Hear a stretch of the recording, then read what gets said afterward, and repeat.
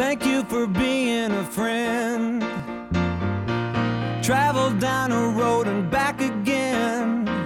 Your heart is true, you're a pal and a confidant. I'm not ashamed to say, I hope it always will stay this way. This is an Andrew Gold song. If you know Andrew Gold, the son of Marnie Nixon, by the way. And if you threw a party, invited everyone you knew. Yeah, it's pretty cheesy. I know. But we're talking Golden Girls today, which is why I want to bring it up. By the way, Andrew Gold, I still like Lonely Boy. I still think that's a really good song. But hi, everybody. Check Your Brain podcast. It's Tony Mazur here with you. Thank you for listening to this. And if you're a Golden Girls fan, please, stay with us. This is a fun podcast we have going for you today. I got a chance to interview Jim Colucci. Now, Jim Colucci, according to his website, is a freelance entertainment writer whose work has appeared in such publications as TV Guide, Inside TV, Quick and Simple, In Touch, The Advocate, Next, and CBS's Watch Magazine, where he served as deputy editor. I'm not going to pretend that I didn't just read that. But he's also the author of a great book. He also has one on Norman Lear that I'm going to talk to him down the road as well. But this is called Golden Girls Forever. It came out in 2016. And I've wanted to talk to Jim for a number of years, which you'll hear in a little bit, because I've been obsessed with the Golden Girls for so many years. And to be honest here, the Golden Girls is one of these shows that it's been on in my family. My mom has played it. We've seen the reruns over and over again. Watched it first run, although I don't remember it too much. But my mom had something. She had to babysit me. She had a young kid, and what's there to do on a Saturday but watch the Golden Girls? So I've been watching Golden Girls for a while, and I was going through, about 2014, I was going through a breakup with my then girlfriend, and I stayed with my parents, and I moved back home for a little bit, wondering how long it's going to last, maybe a week, a couple of days. Instead, I never went back to that apartment, and we never got back together. And I was going through a long depression for a while and was wondering what it's going to take for me to kind of shake this funk. But one thing I did really enjoy was there was a 2-hour block at the time. I think it was on TV. I think it was Hallmark Channel. And they did 2-hour blocks of shows where I think it was 2 hours of Golden Girls and 2 hours of Frasier. And depending on the Frasier episodes, because the early ones I loved Frasier, later ones okay, I get it. You're taking this concept and you're really squeezing this one dry. But I loved the Golden Girls from season 1 through season 7, and it was one of the few things that really brought me joy around that time. And I was going through job problems, relationship problems, but one thing I really enjoyed was watching the Golden Girls every weeknight with my mom. So it always brought me a lot of joy. So it means a lot to me, this show.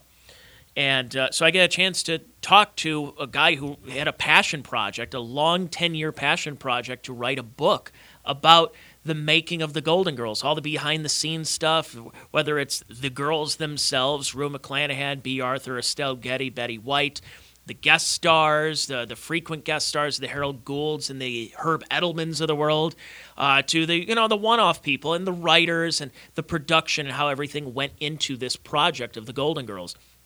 So it really was kind of it was a great opportunity that I had always wanted to talk to him after reading his book and hearing him on a couple of interviews. I'm like, heck, I want to interview him right now. So it was really cool talking to Jim. A long conversation. I probably could have split it in two, but you know what? I just really enjoyed it. I enjoyed it that much. And I hope you do too.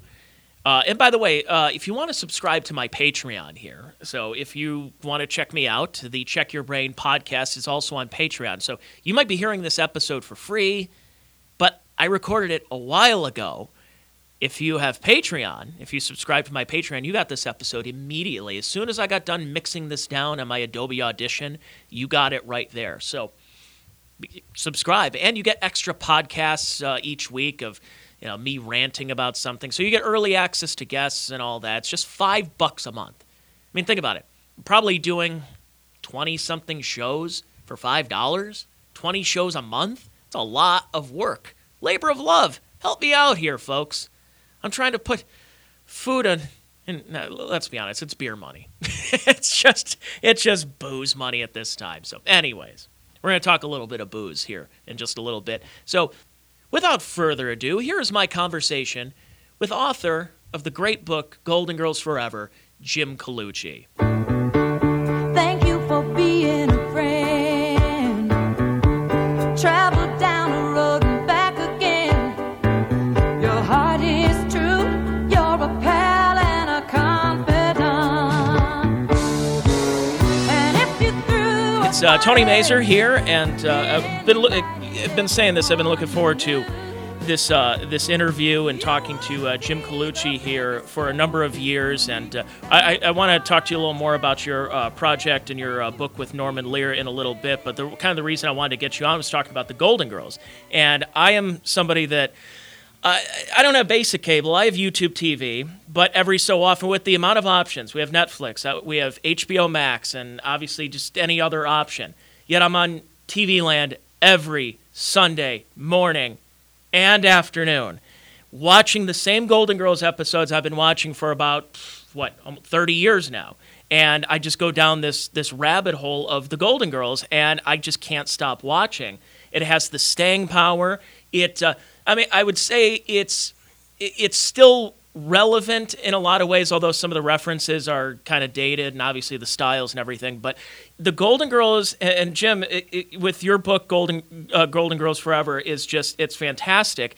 And it's one of these shows, and especially I point to everybody, and I've instructed everyone to go check out the book for a number of years, is that, because it came out, 2016, is that everybody who watches, like, the Golden Girls, especially even, like, my boomer father, will just go like, oh, you're watching this again? And then he'll sit down and watch and start laughing and go, okay, this is pretty funny. So even the people that thought there was a stigma with this show in that, oh, you can only watch this if you're a female or you're gay or you're whatever. It's like everybody can really watch and go, okay, that's a really funny line that Sophia just said. Oh, that's a hilarious line that B. Arthur just said. It crosses over and it still has that lasting power.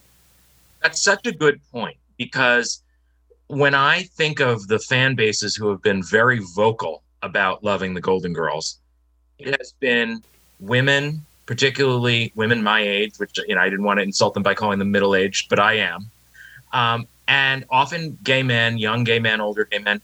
But the more vocal straight men out there haven't been there. I think there are many straight men who love the show, but they just haven't been vocal about it. And a lot of times their entry is that they watched the show either as a kid with their grandmother, or they caught it in reruns, or they watch it now with a wife or a girlfriend. There are many men who watch it. And I think that's evidenced by, I went on the Golden Fans at Sea cruises in 2020, right before the pandemic. And I expected there to be big groups of girlfriends together and big groups of gay guys. And there were mothers and daughters together. There were girlfriends together. There were, gay guys or gay couples. But there was a significant amount, too, of straight couples, of the husband and wife who both loved the show.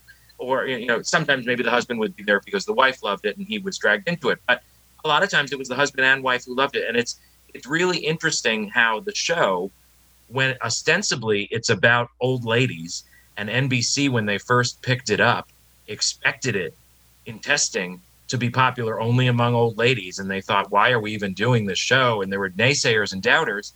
But they found out in 1985 in their early testing that, contrary to their expectations, the Golden Girls tested well against every demographic, including kids, which they never expected, because kids saw little pint-sized Sophia as a little rabble-rouser.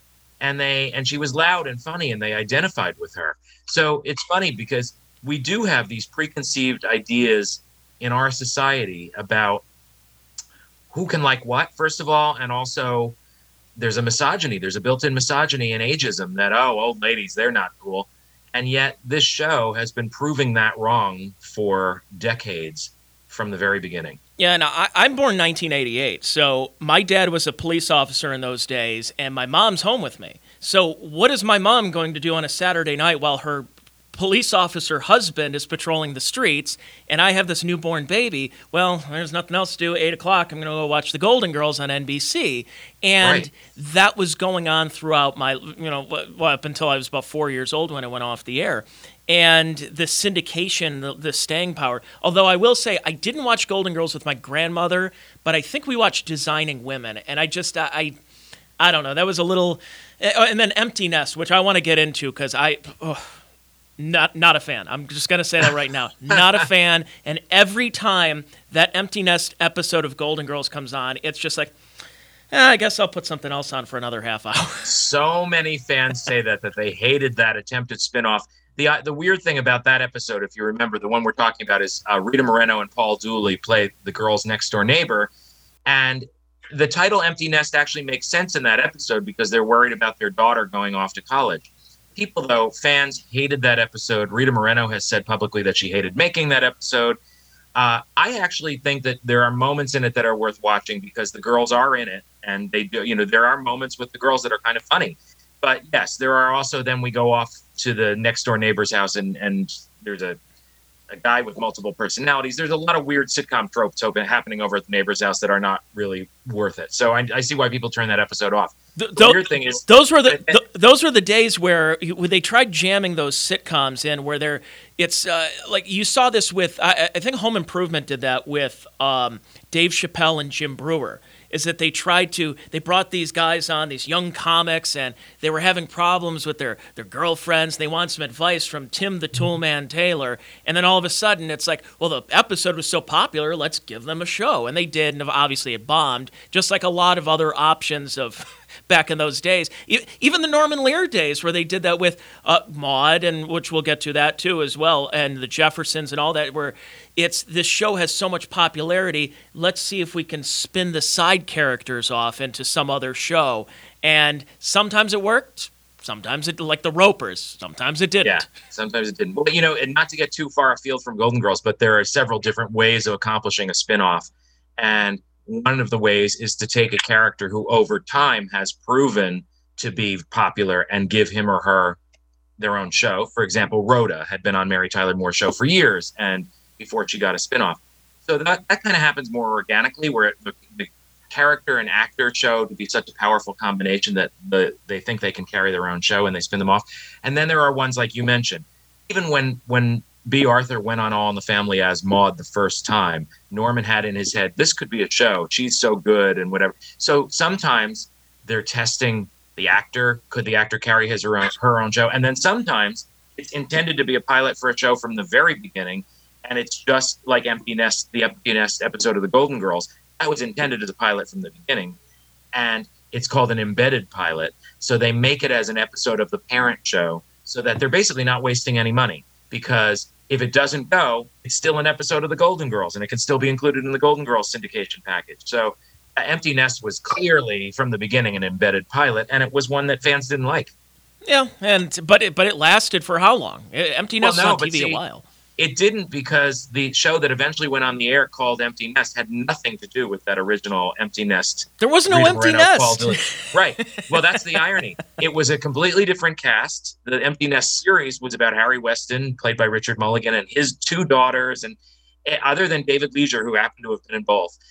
It was a completely different cast and a completely different concept, and it made no sense to be called Empty Nest because in the Harry Weston version, his daughters were living with him. It was anything but an empty nest. So it was a case of the producers were very much in love with the title Empty Nest, having read about that as a new demographic phenomenon, and wanted to shoehorn that into something. So they created this series that was anything but an empty nest. David Leisure, by the way, for folks paying attention at home, was Joe Isuzu, and he was also one of the two. Was it the Hare Krishna from Airplane? In Airplane, yes, yes. He was a Hare Krishna. Sorry, we gave it The Office. Yeah. So let's get into this about your background with the Golden Girls. This is a 10-year project that you put this together. It really is a labor of love, but you had goings on where you were actually on the set in the studio audience and getting a chance. Was it the last season that you were there? It was. I had just gotten out of college. I'm 51. I graduated college in 91, and Joe went until spring of 92. And I happened to have been sent out to Los Angeles on assignment for my new job. And one of the first things I wanted to do being in LA was go to a Golden Girls taping. I knew it was the last season. And I'm so glad I did, not just because I ended up writing a book about the show, but because I really feel like I witnessed a piece of history. I've gone to many TV tapings since then. I mean, I would literally say 1,000 since then. But you don't usually feel like you're witnessing history. And even with the episode I saw, which I wouldn't say is particularly a fan favorite, the episode was Room 7. And if you remember, that episode was where Blanche goes to the family plantation in Atlanta to keep it from getting knocked down, and she handcuffs herself to a radiator and to keep the bulldozers from knocking it down. Wasn't that where she actually got caught on the radiator? Like she got handcuffed and couldn't get loose? That's a behind-the-scenes story, but yeah, she actually got literally locked to the radiator, and for a minute nobody could get her unlocked. But in that episode, I mean, that's a good episode, but I wouldn't say it's one of the ones that fans rattle off as their top favorite. But it was still, I knew I was witnessing history. I'm witnessing this all-star Murderers Row cast. I'm witnessing how they interact with each other, how they interact with the audience. Again, how a classic sitcom is made. It was really, I'm so glad. And the funny thing is, I was 22, and I dragged my friend from college, who also was now living in LA, and she and I went to the taping, and we were, as much as I say the show is beloved by everybody, that studio audience, at least that night, was mostly older people. And so we were, two brown-haired heads in a sea of gray. Yeah, and that show worked with that live studio audience, but as far as like me watching, because I watch very analytically, where I watch shows where, that's a clear laugh track, and then this is a clear, you're getting the natural reaction of the studio audience. The problem is and what you were able to see was that Estelle Getty was having some of the problems with dementia, and not only that, dementia with the stage fright. So she was forgetting lines, and they had to keep doing them over and over again. What was it like being in this? Now, were you there when that happened? And if so, or if you've talked to people, that they were still able to get that just burst of, just an explosion of laughter when Sophia would deliver a one-liner, even though it's probably the 8th time that she's had to do that same line.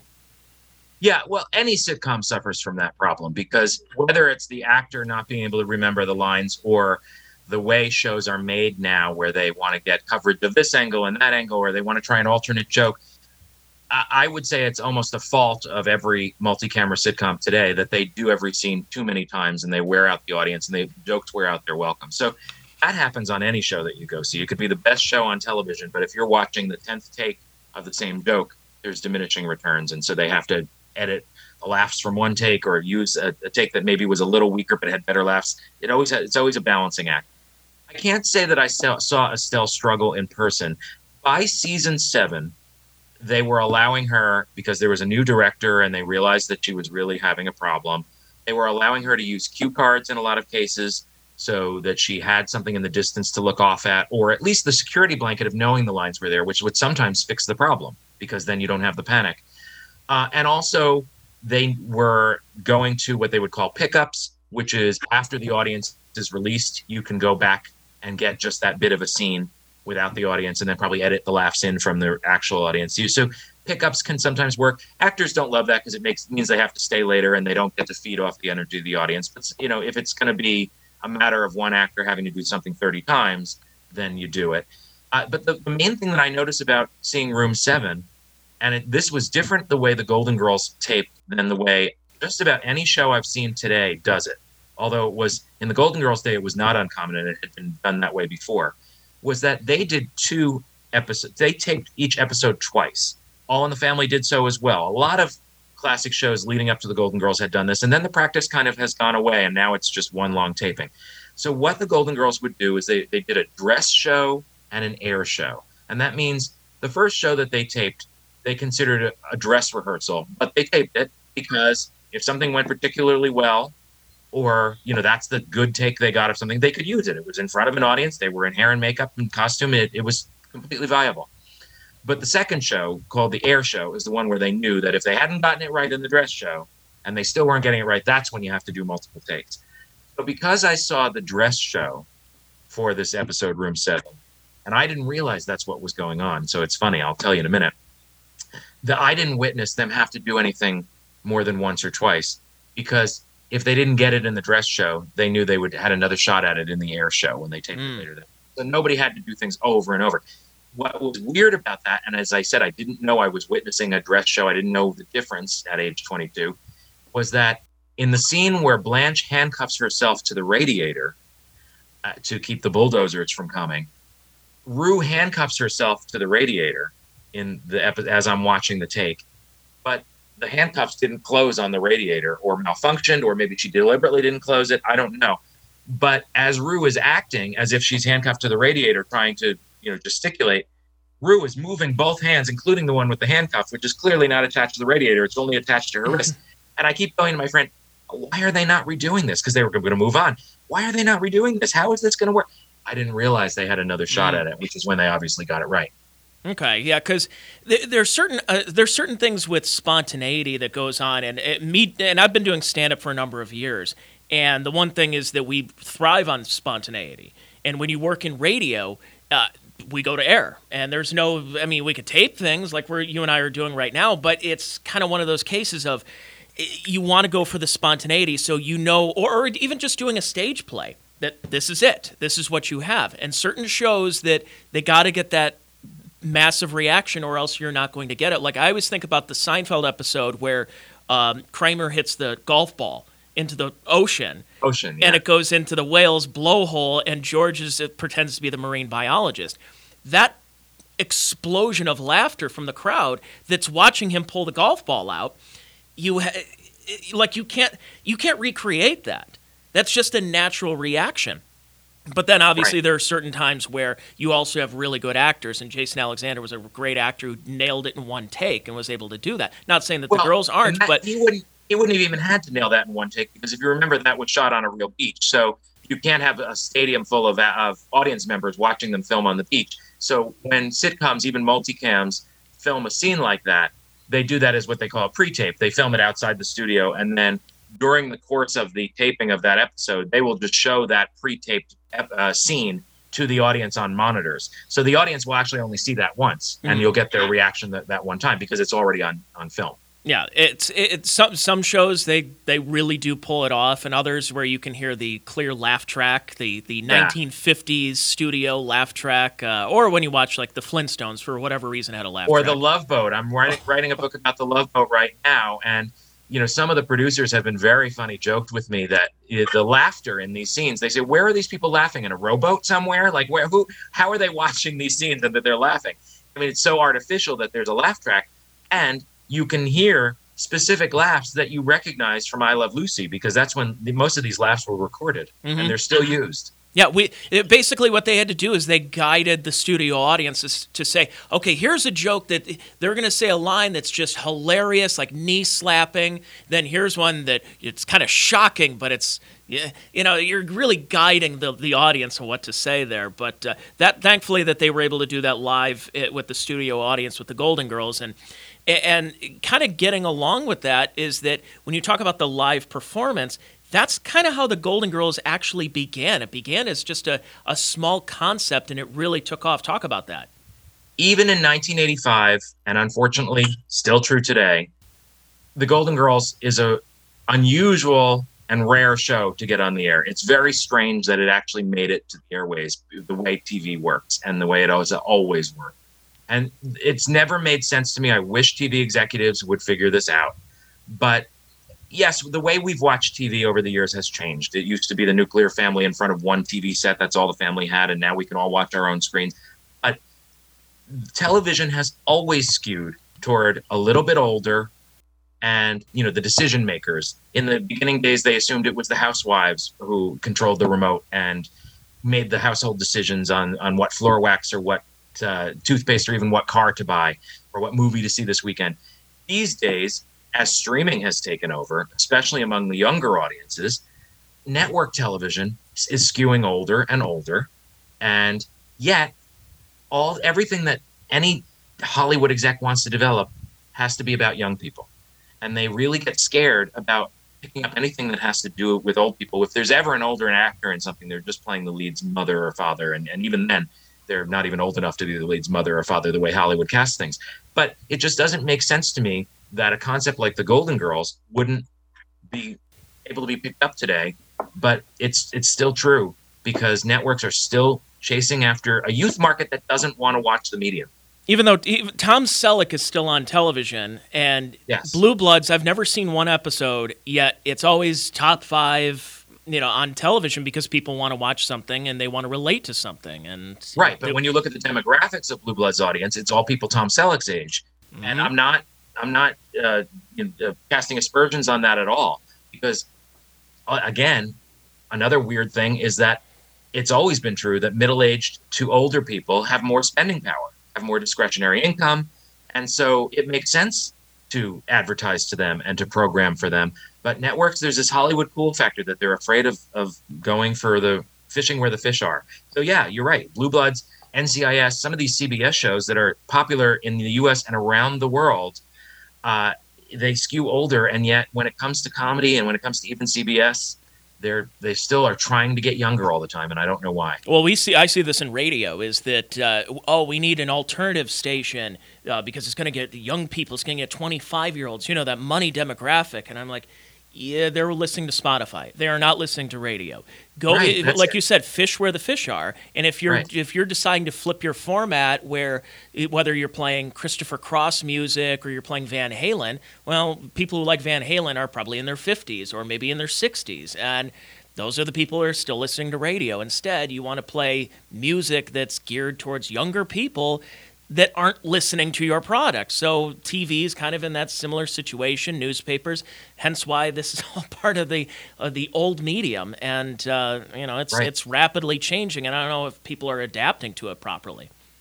I don't think they are, and that radio is a great example. Yeah, I mean, I know that if by all means, if you can get a young audience, and that can be an advertiser premium, because sometimes it's hard to reach young people via an advertising vehicle, and advertisers will pay a premium for it. By all means, do it if you can get them to watch or to listen.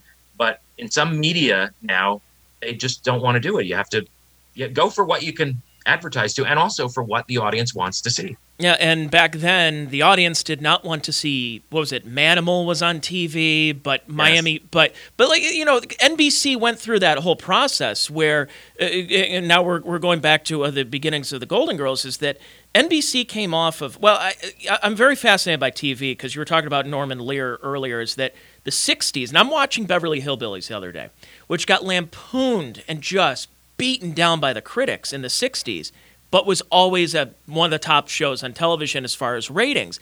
Then there was the Rural Purge of Fred Silverman, 1970-71. Then you had the more socially conscious shows, the Norman Lear shows of the 70s.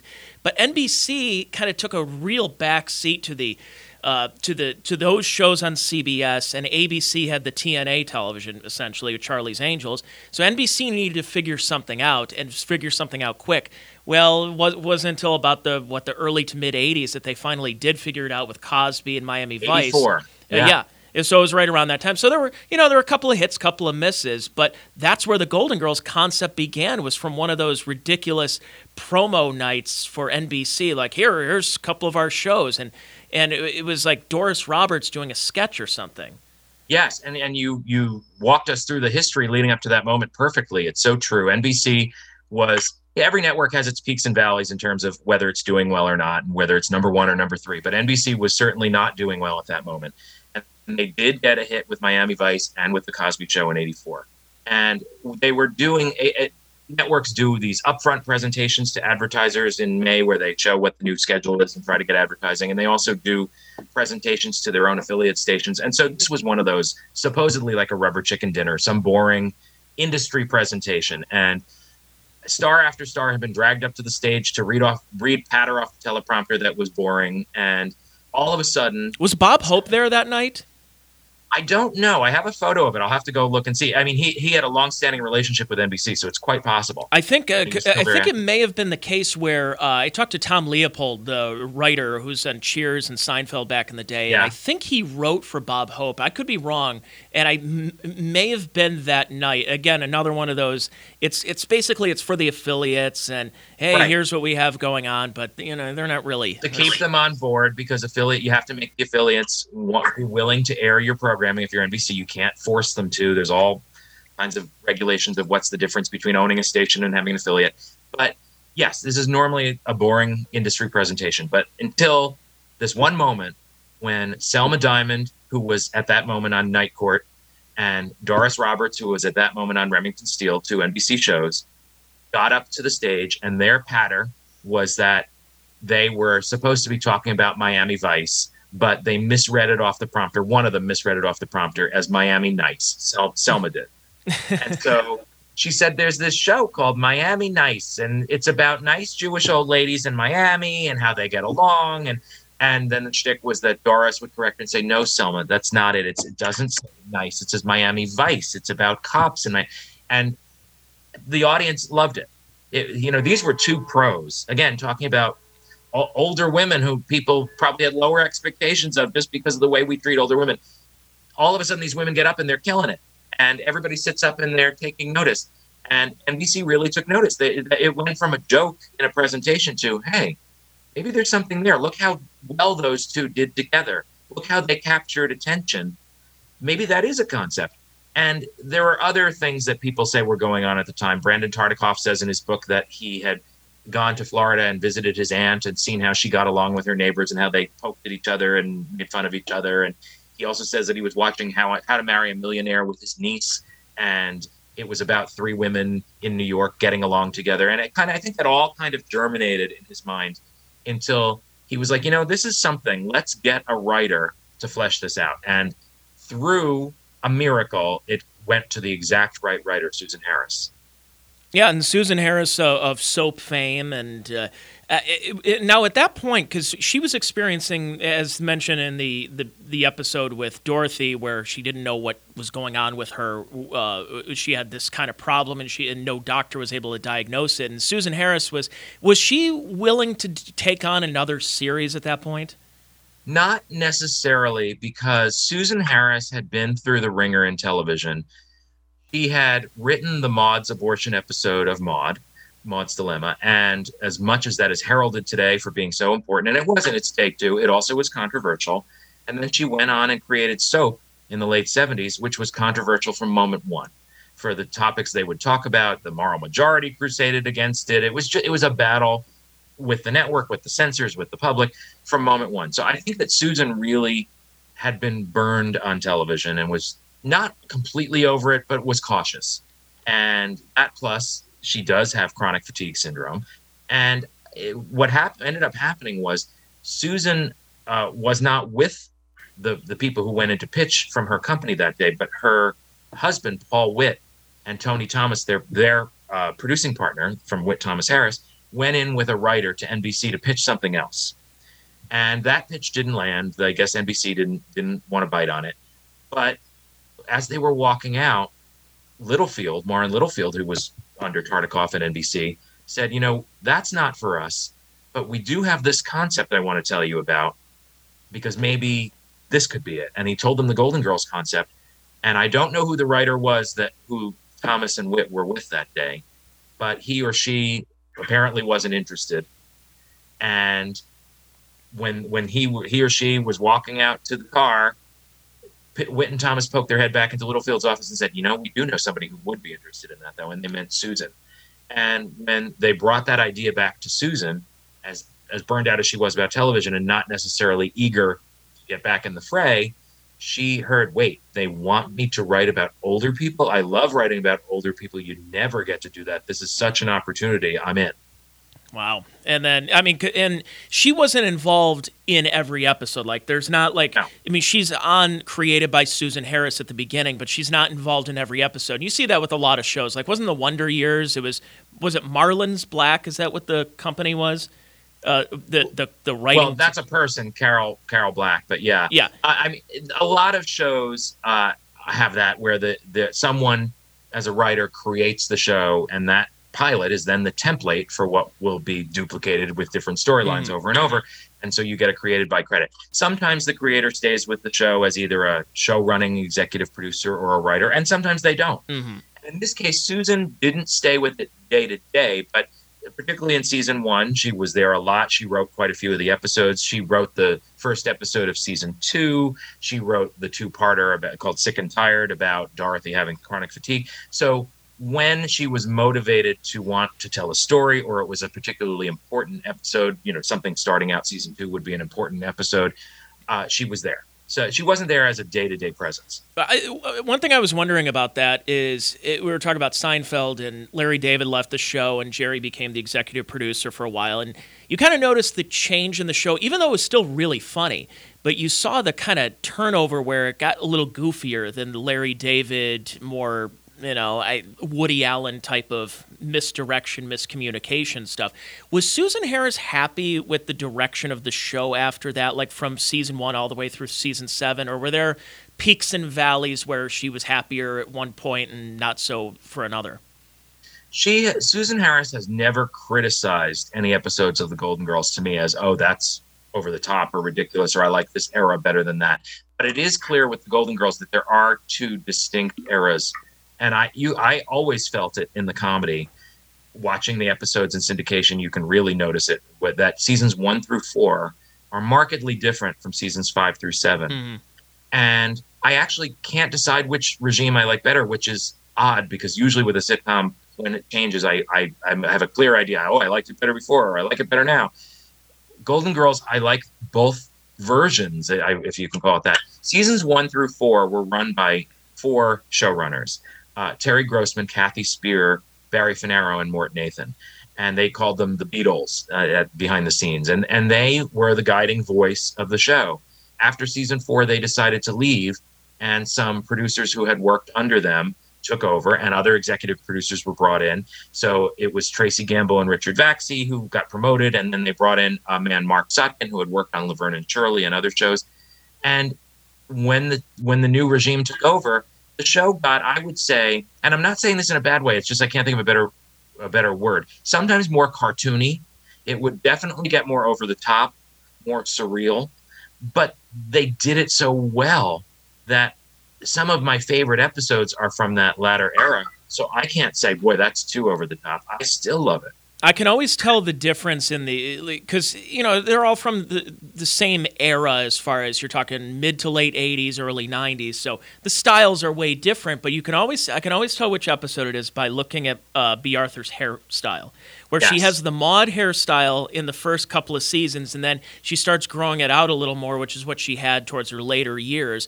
And you go, okay, so this one's got to be an older one. Okay, this one's probably one of the, I'd say 91 this one came out. And you can kind of see that little bit of difference. And also, the other one is the jokes were different. Is that in the early episodes I noticed is that the jokes were more, I don't want to say hard-hitting, but kind of, I don't want to say over the top either, but like just really like, oh, they really got Dorothy in that one. And towards the end, you can kind of tell that, and from reading your book, that Bea Arthur was actually a real softie with this, and she took a lot of things personally with some of the insults because she's, just everybody on the show is kind of a character, but if you're insulting somebody's appearance, they carry that with them off the air, and I completely understand that. So you saw the jokes were a little bit different as the show went on. They were, and in seasons 1 through 4, I think the show in general was more character comedy. It was still character comedy in the latter, but the latter also added in that surrealism element, where they would do episodes like The Full Moon where weird things happened, or the McKinley Lighthouse, and they would go further afield, and it wouldn't necessarily, the jokes wouldn't necessarily be as personal or as like jabs at each other. It could be jokes about other things. But seasons 1 through 4 were more concentrated in the household and a little bit more character based. And you're right that part of the problem with that was that, and I always wondered this, even as a kid. I remember watching a sitcom, or you'd watch, say, example, Married with Children, and a woman would come into the shoe store and she'd be a fat woman, and you'd know Al was going to call her fat and insult her, and you knew that's what she was there for. And I remember thinking, that poor actress, does she respond to casting calls that say fat woman needed to be insulted, or who when it's a character on a sitcom who's supposed to be ugly, who wants to go for that? Oh, that's me. That's my bread and butter. I had never understood as an actor how you withstand that. And then I learned through Bea Arthur that she had a hard time with it, and I don't blame her. And you're right. When you call Rose stupid, Betty is anything but stupid. When you call Blanche a slut, Blanche isn't Rue. Rue had a husband. She wasn't out dating, had different had a lot of husbands, so she had joked about whether she was or not like Blanche, but still was not rude. Sophia, Estelle wasn't even as old as Sophia. That was a wig. So, when you make fun of Dorothy for being ugly, how does Bea detach herself from that? You can't as an actor. And so there got to be a point where Bea she actually cried at a table read and said, no more Dorothy bashing. You've been calling me a big ugly man for 4 years now. I can't take it. And they had to switch direction and really move away from that because they had used it a little bit as a crutch. Sitcom writers, when you discover something works, you go to that well over and over and over. They didn't know that St. Olaf stories would be a thing until they were good. And then it's like, oh, here's something to do every episode. Let's go to that well over and over. And they were great. And I don't think they ever peaked. But it did peak with calling Bea ugly. Yeah, and I think, like you said about TV writers and just comedy in general is that, you go to the well until it's dry. And with those, it's like, okay, so this works and people are really enjoying this. But and there's also the competition in a writing room where it's like, okay, I gotta put the funny, especially if you're a young writer and I'm on the Golden Girls. This is a hit show. I gotta write the funniest things right down, and I gotta see if this makes it to air. And then, you're in a table read and this joke talking about how, Bea Arthur looks like Buddy Ebsen or something. You're like, oh, that's one of those where I'm like, okay, it's funny as a comic, it's very dark humor, but if I were in that situation, I wouldn't think it's funny. Right, exactly. There are several things that happen in writers' rooms, and you're right. There's competition. Everybody wants to out-funny the other, and that is healthy for a show because you want to get funny lines. But there's a phenomenon where it's almost like they compare it to taking drugs, that a dose of a drug that used to get you high now seems commonplace. And to get the same high, you need to chase a bigger and bigger dose. And so it's the same thing with jokes, that a joke that in season 1 would seem crazy funny now seems every day if the show has been doing them for years. And now you got to top yourself. Yeah. You got to go bigger. You got to go funnier. And there are often writers, who are wanting to compete and be the one who comes up with a funny line. But then I can only imagine what it's like as the writer who's written that line to remember that then you have to go on a Monday or Tuesday or Wednesday or whatever morning to a table read and face that actress who you're calling Buddy Ebsen and now see her face.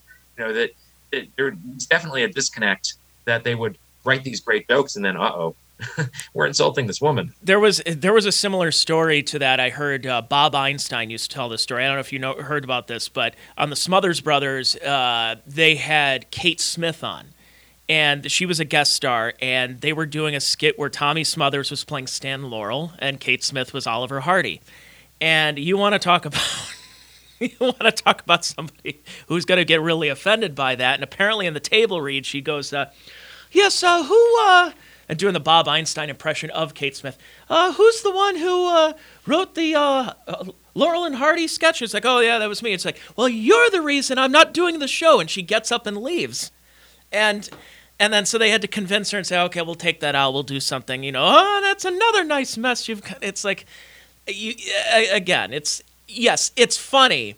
But it's mean funny, and somebody's going to take it personally, unless you have a really good sport about it, and somebody who can, they're like, oh, yeah, no, I get it. I totally understand. But well, you need somebody who knows how to cry all the way to the bank, as they say. But I couldn't do it, and most actors have bigger egos than I do. So it's tough to find somebody who can make that their bread and butter. Oh, I'm fine with being made fun of and called fat and ugly. Oh, yeah, great. You talk about writers and ego and everything. Was there improv on the set, or was this just? I mean, they read their lines and they basically read it to every syllable, every preposition. Like, what was going on with that as far as what made it to air, as opposed to what was written on the text? Most multi-camera shows don't leave a lot of room for improv anyway, because you have to hit a very specific mark. You have to make pretty specific timing. Obviously, your setup needs to lead to the other person's joke. When you were talking before about spontaneity, you can be spontaneous on stage, on a Broadway stage. Not that you necessarily should, because a lot of actors won't like it. But you could throw in a wild line, as they say, or you could try to cover for somebody's mistake, because there are no cameras filming you. You don't have to hit a mark. But with multicam, it's so timed and so specific and pre-planned that it really makes it hard to do that. In addition, the Golden Girls was a place where the writing was so strong you didn't need to. And B. Arthur really didn't like it. There's a story in the book about Jay Thomas. If you remember him, he had been on Murphy Brown, and he was on Happy Days. Yeah. Was he on Happy Days? Yeah, I think so, yeah. And he ended up, toward the end of his life, he passed away a few years ago. He had a show on Sirius XM. Mm-hmm. Really fun. The show Love and War on CBS. Really fun actor. I really loved him. And he told me the story about how he was playing the director of the pizza commercial that Dorothy and Sophia were making, if you remember that B-plot of an episode. And he said that during rehearsal, as he said, he used the phrase threw a wild line, but he actually said that although he had felt welcome on some other shows that he had done previously to do that, he knew that the Golden Girls was not one, but he actually accidentally inverted one of his lines and said it in the wrong order, and it made the producers laugh. And he thought, I wonder if I should do that in the performance. And then he debated about it. And he thought, I'm going to try it because I've never known a show where a producer says, we'll tell you, don't do something that got a laugh. They want the laugh. So he kept doing it, even though the first time it had been a mistake. And Estelle took him aside at one point and said, you're either really brave or really stupid, because everybody was watching B's really pissed off reaction at him changing the lines. Ooh.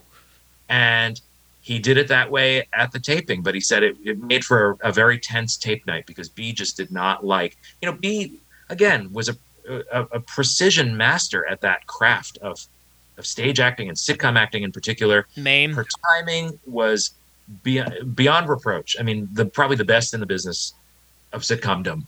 And that took whatever process it took from her, including a precision of lines and timing. And so if you threw her off, I understand her not being appreciative of that. Yeah, so you're when the Golden Girls debuted, she already had about, a 40-year acting career at that point, after the war. But mostly not in television, because she only came to television in 1971 or 2, whatever that was, in the first season of All in the Family, that it was 71, that Cousin Maud's Visit aired. And then Norman brought her from Broadway, having seen her and loved her and stuff and known her in New York. So she came to television in 1971, but she was, not young at that point. She had already had a long stage career. I think what's interesting about the beginnings, and I honestly didn't know this until I read your book, because there were stories about how they were able to get the cast together, and reading your book, basically that B. Arthur was like, I don't want to be on a show where we're just playing the same parts from previous sitcoms. This just seems like it's a greatest hits tour that we're just jamming in there, and they're like, and what I didn't find out until I read your book was talking about how actually Rue and Betty switched parts, and that was one of the reasons they were able to convince B. Arthur, who was originally Susan Harris's target for that part, right? Yeah, Susan Harris wrote the Golden Girls pilot, and in the Dorothy scene description, which is in the very beginning, because if you remember the pilot, Dorothy walks into the kitchen and is talking to Coco, and the other girls haven't been introduced yet. It says Dorothy, a B. Arthur type. And as I said, Susan had worked with B on Maude and knew B's work, and wrote that character with B's voice in her head. And the network originally resisted casting B because of Maude's abortion and because it was so politically divisive, that there were, even though the audience knew her well, according to the Q scores, which measured TV popularity, they also didn't necessarily like her because half of the audience was against abortion and against her. She was popular, but she was like hateable popular. Well known, but not necessarily popular. They measured two different things. Do you know her name? Almost everyone said yes. Do you like her? About half of them said no. So it was split among party lines.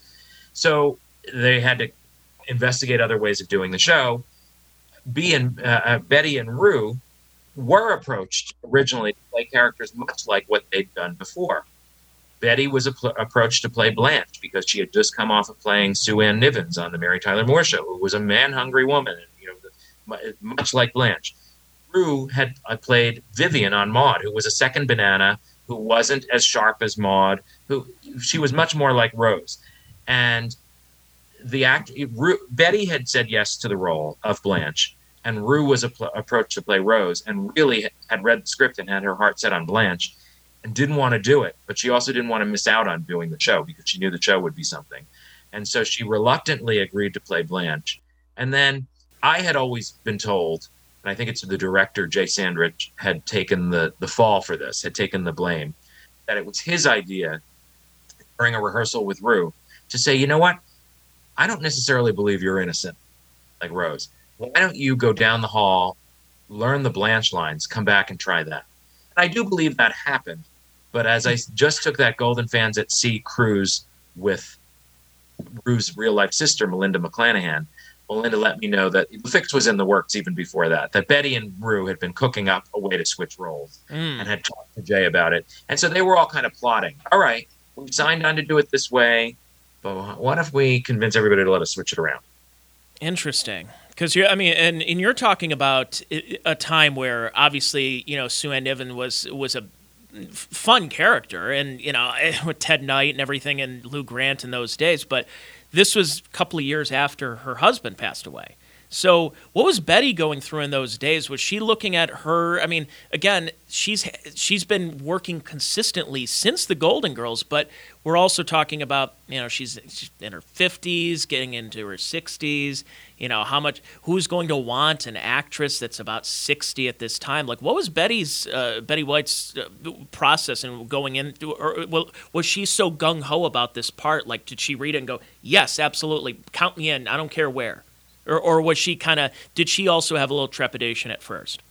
I think it was a little of both. And the thing is about Betty is atypical in every way that you can imagine. And I can't go on enough about how much I love her and respect her. Betty was practically on television when they turned on the first cameras in the 40s and 50s. I mean, literally lived in LA, was one of the first TV personalities, has the longest career in world history and probably always will. Here she is at 99 and still out there. Slowed down some, but I think still could do some stuff. So she really never slowed down. And a lot of actresses have always complained, and rightly so, that when they get a certain age, the roles stop coming. I don't know if Betty really experienced that. She landed the Mary Tyler Moore Show when she was in her 50s, playing a sex pot. Yeah. Continued to do roles after the Mary Tyler Moore Show. Did the Golden Girls starting at age 63. That old. Yeah, that's right. Yes, had a facelift and, admits to those. And so she had kept current in the Hollywood currency of staying young, but was always beautiful. Started this role at 63. And as you said, after the Golden Girls, has never stopped. So the one thing that I would say that Betty had trepidation about wouldn't necessarily be, can I keep working, or does anybody want me? Because I'm sure she in her private moments has had those worries. Everybody does. But she has been fortunate enough and talented enough to have a career that has superseded all that. But the thing I think that she was most nervous about was playing Rose, because as she said, she knew how to play Blanche, having done Sue Ann. But Rose, how am I going to do that? How am I going to play this innocent woman? How do you do that? And they advised her that the director advised her that Rose takes everything literally. So just take the lines literally. And what's ironic is that Betty is such a brilliant woman. I don't know her IQ, but I would assume it's way up there. And the way she plays word games and was on game shows. So the irony for such a brilliant person to play such a simple, naive, and sometimes stupid person makes me think that maybe that's what it takes to play a stupid person. You have to be smart to know how to play stupid. And Betty said, I had no idea how to do this, but Rue had given her so much credit in looking back, saying Rue too says I would have had no idea how to play Rose, but Betty found this way that the moment the director yelled action, all of the light and intelligence just drained out of Betty's eyes, and so there she was. Rue called them her little orphan Annie eyes, and she would just be ready to take everything literally. And that was such a hard role to play. I think it's the hardest role of the four to play, because not only do you have to play it dumb or naive, but if you look at the writing in a lot of the scenes, not always, sometimes she would get them, but in a lot of the scenes, Rose doesn't have the cutting punchlines that the others do, because the character's not as smart. Betty has to find a way to be funny with lines that weren't necessarily written as punchlines, and she did such a great job at it. Yes, there'd be the occasional time when she'd say, can you believe that backstabbing slot, where you knew it was a laugh line. But a lot of her jokes are more subtle, and she had to find the comedy in them. And to this day, when I watch, there are so many drag troupes around the country who play the Golden Girls. when I watch the drag troupes, I'm always looking to judge the quality of the drag performance overall by the quality of the actor and actress playing Rose, because that's the hardest role, and it's to this day I think the hardest role for even the drag queens to get right. Wow. That's it's a really good point, because when Rose has one of those lines where every so often where maybe she finally figured it out, that's very tough acting, and where you have to you can't just turn it on and off. I mean, let's be honest. B. Arthur is Maude in a lot of ways, where those are Maude-isms that she's saying, especially in the early episodes, where you're like, okay, it's Maude, but I'll suspend my disbelief for a little bit. I don't know how much audiences were well known of who Estelle Getty was at that time, but because she was more stage. But with Betty White, I mean, you have to go from happy homemaker to somebody who's just generally happy, I guess. And so, no, what was it? I wanted to ask you, because you got a chance to talk to, obviously you weren't able to get a hold of Estelle because she was in her failing days with her health, but I found it funny that you met Betty White, but she was so busy when you were putting this book together that she had like an hour several months in advance that you had to schedule things like you would, a colonoscopy or something. Yeah, it was interesting. And really getting to sit with Bea and Betty and Rue, and I hadn't planned it this way, but it ended up in each of their living rooms. So you really got to see the milieu around them. Mm-hmm. Even the interactions setting up the interviews told a lot about the actresses. It was very much in their personalities. And with Betty, I happened to be reporting the book in 2006 in the spring. I lived in New York at the time, but I had a reason to be in LA, and I had a hotel room to stay in with my husband for 3 months. So I thought, great, this is a good amount of time I can report this whole book, because it's hard to get people when you're just in town for a week. And so I put in the calls to the girls, of course, first thing, wanting to have as much leeway as I could. And I heard back from Betty's people right away. But this was in February when I was calling, and they were like, she has an hour on whatever it was, May 10th. It was very far in the future. And I was like, I'll take it. Put me on that calendar. And I showed up at Betty's house. I had actually just come from interviewing the writers who wrote the 100th episode of The Golden Girls at a restaurant. They happened, by the way, to be the real-life parents of Simon Helberg from Big Bang Theory. Oh, really? Okay. And I had lunch with them where I didn't keep track of how much iced tea I was drinking. And I showed up at Betty's house like, oh my God, do I have to go to the bathroom? And I don't want this to count out of my hour because I still have to set up my recording equipment, my computer, whatever. And I showed up at Betty's door, and Betty and her assistant both answered the door. And I said hello to Betty. I may have kissed her on the cheek hello, because I had met her a few times before, and said, I hate to do this first thing, but I am desperate. Can I use your bathroom? And Betty said, this is Betty's sense of humor. She's so quick. She went, oh, sorry, I don't have one. I don't use the bathroom. I'm too nice. I just send guests to the gas station at the corner. And I was just like, oh my God. And then she's like, it's right there. But that's old-fashioned ball busting. Yeah, she was ball busting in a moment where I was going to bust. But then we sat down in her living room, and her living room was everything you'd imagine. It was this 70s bright sunshiny yellow that looked like it was straight out of Sue Ann's apartment, although it didn't have the mirrors on the ceiling or a bed or anything like that. And we sat on the couch, and her dog Pontiac, who had been trained as a seeing eye dog, I think, or maybe flunked out of training as a seeing eye dog, her golden retriever, lay on my feet. Couldn't be anything more Betty White. There are dogs. It's bright and sunshiny. And even though I only had that hour initially, and then I actually did talk with her by phone more later, so I did get more time. But even though I only had that hour, Betty is so quick and so sharp that you could be like, okay, there's a season 5 episode where you're with the Sunshine Cadet Daisy, and she's right there and can give you a really great answer right off the top of her head. And so we got more accomplished in that 1 hour probably than I get accomplished with most people in several hours. And at the end, it's funny because as an interviewer, when somebody says I only have a certain amount of time, I'm sure you know this, you say, sure, I'll whatever time constraint you have, because you realize that sometimes they're just giving themselves an out in case they hate doing the interview. Mm-hmm. And a lot of times they'll have such a good time with you that they'll just blow past that out time and be fine. In this case, I have it on my recorder. It says that we were at 1 hour and 1 minute when Betty's assistant came in and said, I'm sorry, that's all the time Betty has for today. She's got quite a busy schedule. And they went off to do something else. I packed up and left. But as I said, I had gotten so much from that. I did talk with Betty by phone quite a bit afterward. And what a dream it was to sit with her. At the time, I remember as I was packing up, I said to her, I would never try to be morbid or maudlin or anything. At the time, she was 84.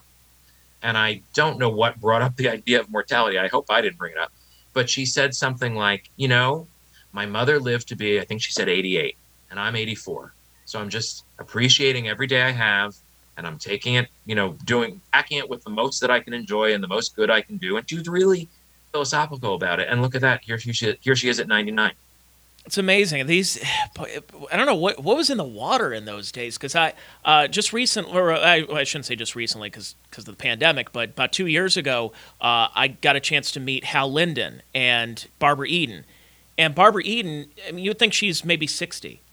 Yeah. she's almost 90. It's incredible. Right before the pandemic, and she's incredible. And Hal Linden I interviewed for The Love Boat recently by phone, and he's incredible. I hope there was something great in the water back then. We do have, as much as I'm at that age where, and you're younger than I am, but you seem to appreciate older television. A lot of the idols of my childhood in terms of TV stars, we're losing them fast. But there are still so many with us, and a lot of them are really still active, and that's wonderful. Yeah, just losing Carl Reiner last year at almost 100. Yes. Dick Van Dyke's in his mid-90s. 95. Norman Lear's almost 100. Some of these, a year ago or 2 years ago, Olivia de Havilland was 104. I mean, my goodness. So I'm hoping we can live a little longer, but it seems like some of the boomers had a little too much nose candy in the 70s for their tickers. So true. I'm not a boomer, so I hope I'm there with you. No, I hope you stick around long enough, or at least especially when I get you on next to talk about the Norman Lear book. But I also want to ask you about the B. Arthur story, because it wasn't as easy trying to wrangle. Because Betty, it's like, okay, here's the schedule. You show up, you do your 1 hour, and you're done. And the B. Arthur one was not as easy, and especially now looking back in hindsight, we're starting to play with Father Time too, because they're not getting any younger. They were getting up there in age when the show was on, and now we're talking about the mid to late aughts. The experiences tracking down and interviewing E and Betty were diametrically different. And as efficient as the Betty process was, where, okay, she has an hour months from now, and whatever, the B process was so different. And I don't know if you like 4-letter words on your show, so I will. No. Trust me, I'm fine with all of them. Okay. Well, with B, I went through the Screen Actors Guild to find out who her representative would be to put in an official interview request. And I was given what they called a reference number, and I didn't know what that meant. It turns out it meant it was their home number, because I guess she didn't have an agent handling that kind of request at the moment. So I call the number, and I get a voicemail. Hello, I can't come to the phone right now. And I'm like, oh my God, I was not prepared for leaving a message for B. And so I'm sure I stammered like a geek and said, oh, Ms. Arthur, I really want to interview you. I'm everything that it turns out that B hates. She hates when people grovel and they act like, geek. Like, just treat her like a real person, but respectfully. And so I left her that message, and I had programmed her number into my phone. So I remember the time frame being just so funny. It was the week that California finally passed a law against using your handset phone while you're driving. No, of course. And so I'm driving down Santa Monica Boulevard, and my phone rings, and I look at it, and it says B. Arthur. And I'm like, oh my God, she's calling back. So I pick it up, and I'm risking getting a ticket. And she said, I'm so glad, honey, thank you so much for calling. It's very nice of you to think of me. But I really didn't. That was a tough time in my life. She had lost her mother during the first season of The Golden Girls, and she had recently split with her husband before. So it was a tough time in my life. I don't love reliving it, and I feel like I've talked about it a lot, which are all valid reasons to say no. Mm-hmm. But I didn't want her to say no. So I did say, it wouldn't be the same without you, and I really hope you change your mind. And I don't know. B was, what I learned about her later was B made very quick judgments about people based on first impressions. And she was a really good judge of character. And so sometimes she'd meet you and instantly like you. And sometimes she'd meet you and instantly dislike you. And it was very hard to shake that impression. Now, sometimes, unfortunately, the dislike would be based on something like you were wearing a baseball cap indoors or you were chewing gum, because she had pet peeves. So, so maybe she'd judge you unfairly in those cases. Or if you're Jay Thomas.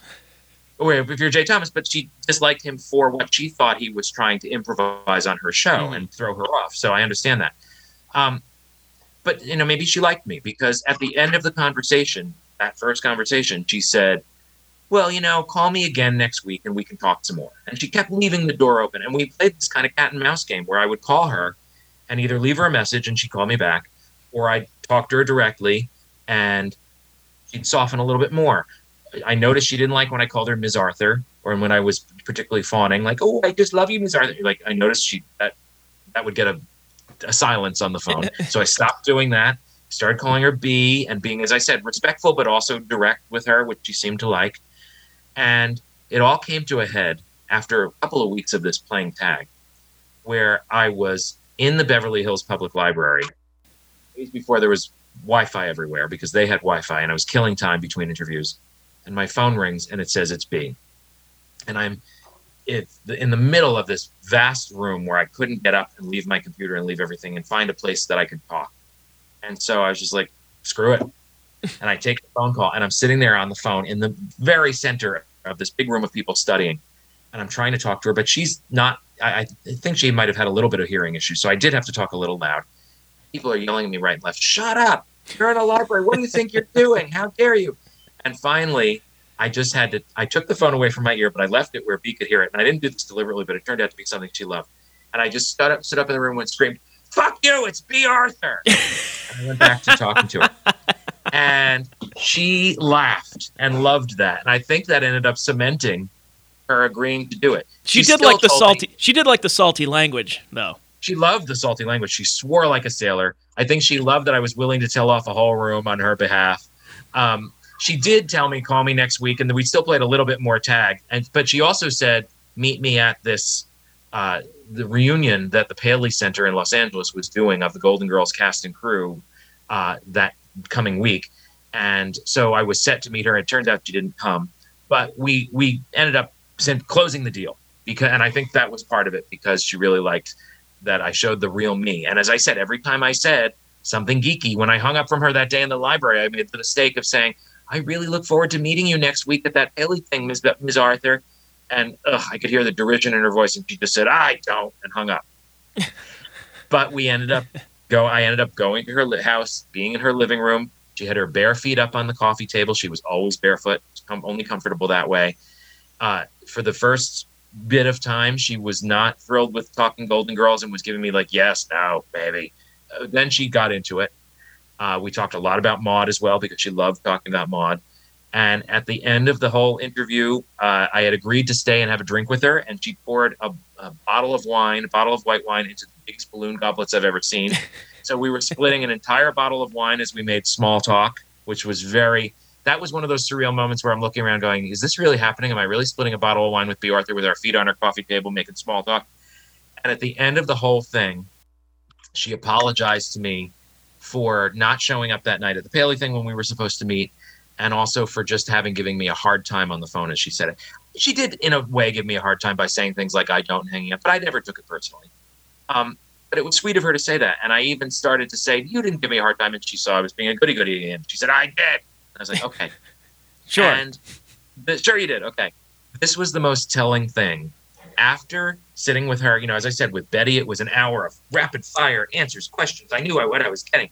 With B, it was 3.5 hours of let's drink a little. She wanted to take a break to watch Judge Judy, and I wouldn't let her. It was much less centralized. I wasn't sure what I'd gotten out of her until I went home and listened to it again.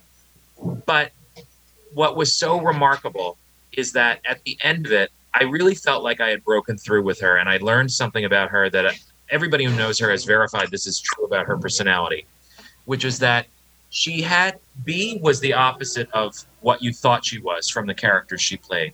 Her characters were very tough on the outside. They were tall, imposing women. Maude, you wouldn't want to cross her. Dorothy would cut you down with a line if you looked at her funny. B is the exact opposite of that. B, yes, she had that physical exterior that people associated with that strength, but on the inside, she was so vulnerable and so mushy and so soft and loving. But you had to break through that protective barrier. She had her guard up all the time. And so I think that people who spent only a short amount of time with her, like Jay Thomas or like whoever, who only got to see the tough part of her for an hour, would never break through. And I feel like in some point in that 3.5 hours, I broke through and really was getting the real her. And she was being so lovely and loving to me, sitting there having that talk, that when I got up to leave, after I'd packed everything up, I said to her, and I told her, I haven't done this with anybody else. I'd already talked to Betty. I'd already talked to so many writers. I said, I haven't asked anybody else this. Can I give you a hug? And we stood up and I gave her a hug. And for the very first second of that hug, she was very stiff in my arms. And then I felt her relax. Just melted in your arms. Melt in my arms. Exactly. That's the way I say it. And I thought, that is the entire experience in one moment, that she was guarded. And then I got to see all the loveliness of her. And I still tear up when I think of that day, that I'm so lucky I got to spend that day with her. How was her bathroom, by the way? Bee's bathroom, I don't remember. I did use it because I was there for 3.5 hours, so I don't remember Bee's all that bathroom. All that wine, you probably had to evacuate. All that wine. Well, you know what happened? There were two things going on that I was trying to make the story shorter that I didn't tell you, which is that we didn't get to drinking until it was a little after 5, and I had to get a rental car back to West Hollywood by 6 before they closed. And you're in what, Palisades? It was in Brentwood. Brentwood, okay. No, you're right, though. The other thing is that Bea lived in Pacific Palisades, but her sons were renovating her house at that time. And so she was living in a rented house in Brentwood, up the street from Betty, actually. And so Bea wasn't sure where even the corkscrew was when we tried to open this wine, because this wasn't her house. We were in this rental house. Which is maybe another reason why I don't remember that bathroom. But we had to down that wine in like a half an hour, 40 minutes, so I could get on the road. And I'm calling Hertz saying, I'm on my way, but please don't close. I was with Bea Arthur. Like, I'm making every excuse I could. And they agreed to stay open for me until I got there, because I threw Bea Arthur's name in there. That's what I remember. I don't think I got to return any of the wine before I left Bea's house because I was in such a rush. Boy, drinking with Bea Arthur and making her, because I know she was a big Judge Judy fan and everything. That's fantastic. But I'm literally, you can hear on my recorder her getting restless, and then she mutters under her breath, "It's 10 minutes to 4. Judge Judy's on." And I had the thought went through my head. I was like, I have tried to get this woman to sit with me for 3 months, and I have to go back to New York in a couple of weeks, and I'm going to lose getting another shot at her. I'm not going to let her go to watch Judge Judy. I'm sorry if I'm being mean. So I just ignored her. And then you hear at another point on the tape, at 4:15, I guess I can miss Judge Judy for one day. So I love that she gave loved up Judge Judy. Judy with me. Oh, yeah. Well, doesn't it make sense? Judge Judy is no nonsense. And that's what Bea was. Bea called herself a bubble pricker. In other words, she had a great bullshit detector and wouldn't take bullshit from people. That's why she didn't like when I was doing the groveling. Is Arthur in it? She just wanted it straight. Yeah. And, no wonder she loved Judge Judy. Yeah, I could actually see her playing Judge Judy if they ever made a movie about it. Well, yeah, and there's actually an episode of Judge Judy where Bea's in the audience. Oh, I didn't know this. Because I think it had something to do with PETA, which was one of Bea's favorite causes. And so Bea was there for support and loved the show anyway. Oh, that's amazing. I won't keep you too much longer. I really appreciate you being on here, and this is fantastic. I wanted to ask a couple of more things, just like, maybe rapid fire or whatever, but favorite guest stars, favorite recurring stars in Golden Girls, like ones that fit. Like, I'll say for me, the favorite guest stars, when we're talking about quick things, I love the Pat McCormick in the drugstore about the condoms. Yeah. Condoms, Rose, condoms. Calm down, lady. Did she just get out of prison? It's just such a great Pat McCormick line, especially knowing all the stuff we know now after.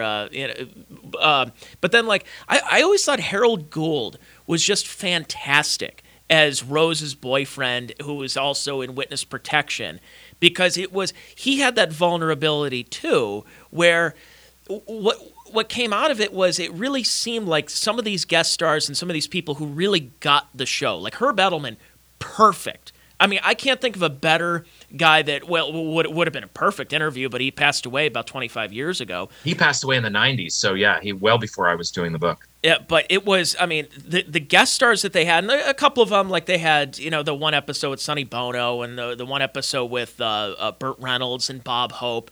But like Jack Gilford was great in the show. Jack Gilford, who had a long career, and I think he passed away I think he passed away during the show, was still going on. But like, who were some of your other favorites that you can point out that you watched that and you just said, yep, perfect for that show? Well, for recurring characters, it's hard not to choose Miles or Stan because they are by far the most common recurring characters. But also, as you said, they were so perfect. What I love about the Golden Girls guest casting is that some shows do only stunt casting, and by that I mean big stars playing themselves or big stars playing roles. I thought they did that with Hot in Cleveland. When Hot in Cleveland was on, it just seemed that, I get it, they kind of took that Golden Girls concept of bringing the guest stars from the remaining ones from the Golden Age and everything, but boy, were they really just jamming them in there, going like, this is just kind of clunky. Okay, I get it. You want to marry Tyler Moore, you want whoever it would be that would be in there. It seemed clunky and forced. Golden Girls, there were a couple of times the Bob Hope one it seemed kind of forced, but others it seemed that, no, this person really fits this episode. Well, yes. I mean, and so stunt casting can work sometimes, and I think it did work in the few times the Golden Girls did it with Julio Iglesias or Bob Hope or Burt Reynolds. They work. Some shows become famous and even infamous for stunt casting, like Will and Grace, where it was a different giant star coming on the show every week. And sometimes those episodes were great. Don't get me wrong. Mm-hmm. But the show gets to be known for that as a gimmick. That's why I think Saturday Night Live's become now. It's not so much about the cast; it's about who can play, whatever politician or whatever pop culture figure. And it seemed like SNL's gone down the road of stunt casting too. Yeah, although that show was always based on having one high profile guest who's highlighted every week. With the Golden Girls, they really did something that shows are not doing as much anymore, which I wish they did, which is organic casting. When you have a guest star role, it doesn't have to be somebody who's promotable and as a giant movie star who's coming to our show this week. Just get the best actor, who, whether it's a character actor whose face America will know, but that he or she is not a star. Just get the best person for the role, whether it's a big star or not. And I think that the Golden Girls did that so well, and that's evidenced by the fact that among the love of the show, it's not just our love for the four women, but it's our love for those guest stars. And you could name characters and people can say exactly who that character is, who the actor was, what some of the lines are. When you go on that Golden Fans at Sea cruise, people dressed as some of these. They dressed as Mr. Haha or as, or as Sophia's sister or as Frida Claxton. A lot of these people who were only there for one episode really made a mark by just being cast perfectly for the part. And I would say that if you ask me who my favorite one is, it's got to be Barbara Thorndike, because she's such a great villain. And the whole bit about her calling Blanche Madge and about going to the Mortimer Club and the stupid literary puns on the menu, she really nailed it so perfectly. She's such a perfect bitch you love to hate.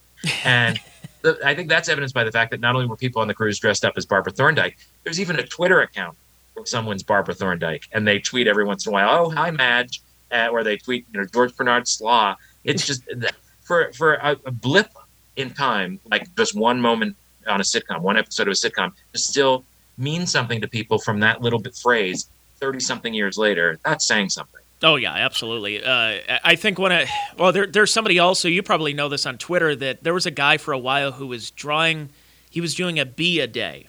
Mike Dennison, yes, yeah. An artist in New England who did Bee a Day, and then he did, I think, Betty or Rue a Day, and it was all puns, but like pop culture posters and stuff with the girls in them. I honestly tried to do that concept. I think I did 4 of them, and I was trying to do William Conrad. And so I was trying to do different things with William Conrad, and I just got kind of bored with it. I'm like, how many times am I going to put William Conrad as Homer Simpson or whatever the case is? That's a little bit esoteric. Yeah. I tried. I basically stolen concept at that point. I was really mad at myself, by the way, because I just got married last year, and we went down to Key West for our honeymoon. Even though things were really closed, it was about 30%. It wasn't what Key West is now. But we drove up to Miami Beach, and we went to a cafe on Miami Beach, and I didn't realize the place that we went to was right next to the Carlisle, which is what the Golden Palace was based off of. And I'm like, had I known that, I remember, because I think somebody put all the Golden Palace episodes on YouTube, and I was watching, and I looked, the Carlisle, and I looked it up. I'm like, I was right next to it. I saw it, and I didn't put the connection together. But Golden Palace, that was, that's the last thing I wanted to ask you, is the finale, and then the Golden Palace, how that ended up becoming something where the finale, B. Arthur was basically done with the show. She marries Leslie Nielsen, and we kind of have the send-off. What prompted the rest of the group to go, okay, let's see how much more we can squeeze out of this concept? Well, it came from a good impulse, which is that I think this group knew that they were a dream team, that these actresses worked great together, these writers were a great staff together. They didn't want to end, and they loved each other for the most part. So I think that always comes from a positive impulse. B was done. She felt that the show was going to peak and was going to head downhill in terms of quality. And she was always someone who didn't like to stay at the party too long. She felt the same way about Maude. She just knew when she was done. I don't have that in my character. I tend to ride things till the very end, until they try to squeeze the last drop out of them, for good or for bad. So I can't say I relate to that or understand it, but I have to respect that she felt that way. The others, though, felt that there was more life in this, and they came up with this Golden Palace concept. My feeling, and in retrospect, they all look back and say, we shouldn't have done Golden Palace, because it just, as Betty calls it, was like a three-legged coffee table. With B missing, it was just unbalanced. It just didn't work. But my problem with it is more thematic. That I love the Golden Girls finale. I loved it's actually based on a true story, which I can tell you in a minute. But then Golden Palace is, unfortunately, to me, it's kind of a betrayal of the Golden Girls audience, because the fantasy behind the Golden Girls is that, and the reason why we relate to it, is that your friends will be your surrogate family who will be there for you forever. And you can live this great life, even when you're older, when people are afraid of aging and disease and dying and whatever. You're going to go through all that together, and you're going to make it better. And you're going to have laughs and love and cheesecake and dates, even for every Saturday night for some charity ball that you're always seeming to be involved in. There's never going to be a shortage of great clothes. You're going to have full hair and makeup when you wake up at 2 a.m. Life will be perfect. So that's the fantasy. But what Golden Palace kind of does is rips the rug out from under that, because it says, yeah, but then one of you will find a man and ditch the rest of you. And then the other three, either out of boredom or financial necessity, I've said in the past financial necessity, and people have taken me to task for it, saying, oh, no, this was their choice. Whatever. For whatever dumb reason, you will sell that nest egg of a house that you have, buy a hotel, struggle to keep it afloat, have to be in business, have to clean toilets and deal with guests and scrub floors. To me, that's a betrayal of the Golden Girls. It seems like, why would we want, there's no fantasy now to, oh, now you're Sophia and you're in your 80s and you're working like a dog. Yeah, it's it was clunky, and you go back in time and watch it, and it's Cheech Marin and a really young Don Cheadle a part of it, but it didn't really work out as well as they probably expected, and CBS was expecting a little bit more, but like you said, it's either that they keep that concept going, or maybe Estelle will film Stop, or My Mom Will Shoot 2. Yeah. I mean, there are Golden Palace moments that are worth it. When people ask me, should I watch Golden Palace? I generally say yes. Just keep your expectations lower than Golden Girls. It is not the Golden Girls, but yet there are moments that will remind you of it, and that you will make you laugh, and that you'll like. It's not horrible. It's like, you know what it's like? It's like Archie Bunker's Place. Yeah. Well, yes. I compare it to like I say about pizza, where even bad pizza is still good pizza. Mm-hmm. Even Golden Palace can still be enjoyable. Yeah, it's not terrible. It's just it doesn't have the magic, is what it is. Right. Although there is a 2-part episode where B comes back, and then it really does have some of the magic. So those 2 episodes are definitely worth watching. I think I watched and Herb Edelman was in one of them too. And as was Harold Gould. Yeah. They kind of brought them back, kind of like what they did with. Then they do that with Frasier every so often. They bring a Cheers character back in like one quick scene. But Hey, Jim, this has been fantastic. I just loved every minute of this, and I can't wait. I know our listeners are going to really enjoy this. Golden Girls Forever is the book, and in a few months, I want to have you back on, talk Norman Lear, talk all things about this, because it's just your career, everything has just been fantastic. Anything else you want to plug? Anything that you have else going on besides just the Norman Lear book? Yeah, well, the Norman Lear book comes out in October, so that'll be so exciting, and I really look forward to watching. This is Norman's baby. I'm like the co-writer of the As Told To, and so I can't wait to see Norman talking about this with the press and really, really basking in. The book is full of love for him. There are so many people in the book who talk about what a pioneer he was, but also what a great guy he is, and just in terms of his love for humanity and life. And so I can't wait to see him at age 99 basking in that. He deserves it. So that happens all in October. In the meanwhile, I'm writing a book about the Love Boat, which is another funny experience to be sitting watching these Love Boat reruns every day. And yes, the episode I watched yesterday, one of the opening credits says, "And introducing Cricket," and it's a dog. So, anytime you're writing about something as trippy as these great actors of yore having to share their opening credits with a dog, I'm there for it. Another show where the main character is still alive, Gavin MacLeod, 90. Knock on wood. Yes, they are all with us, and I hope they are with us for a long time. They still have appeared as recently as a few years ago in some events that Princess Cruises has done, whether it's a christening of a ship or receiving a plaque on the Hollywood Walk of Fame. So they're a very cohesive unit and really have a lot of respect for each other, which makes writing a book about them fun, because you want to write about love within a show. That's why we're chronicling these shows, to show how positive they were. Is there another show that you don't think gets its just due that you could probably write about? I'm still thinking about it. What will I do after the Love Boat? I have a couple of ideas. Fantasy there are Island? some shows.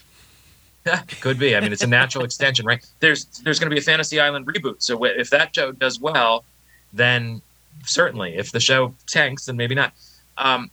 There are so many great shows out there that luckily there have been great books written about. So even though I did a book about Will and Grace, but I love that. I love Seinfeld and Friends and Sex and the City. Those have all been really properly chronicled. So, I'll find a show I love that needs some love. Jake and the Fat Man? Jake and the Fat Man I was actually in college for part of Jake and the Fat Man. So I have a little bit of a pop culture hole there because I didn't have a TV in college. So I'll take your word for it. You seem to have a little bit of a William Conrad obsession going there. Yes, exactly. I'm in the process of writing a book about Hello Larry. So oh, good luck with that one.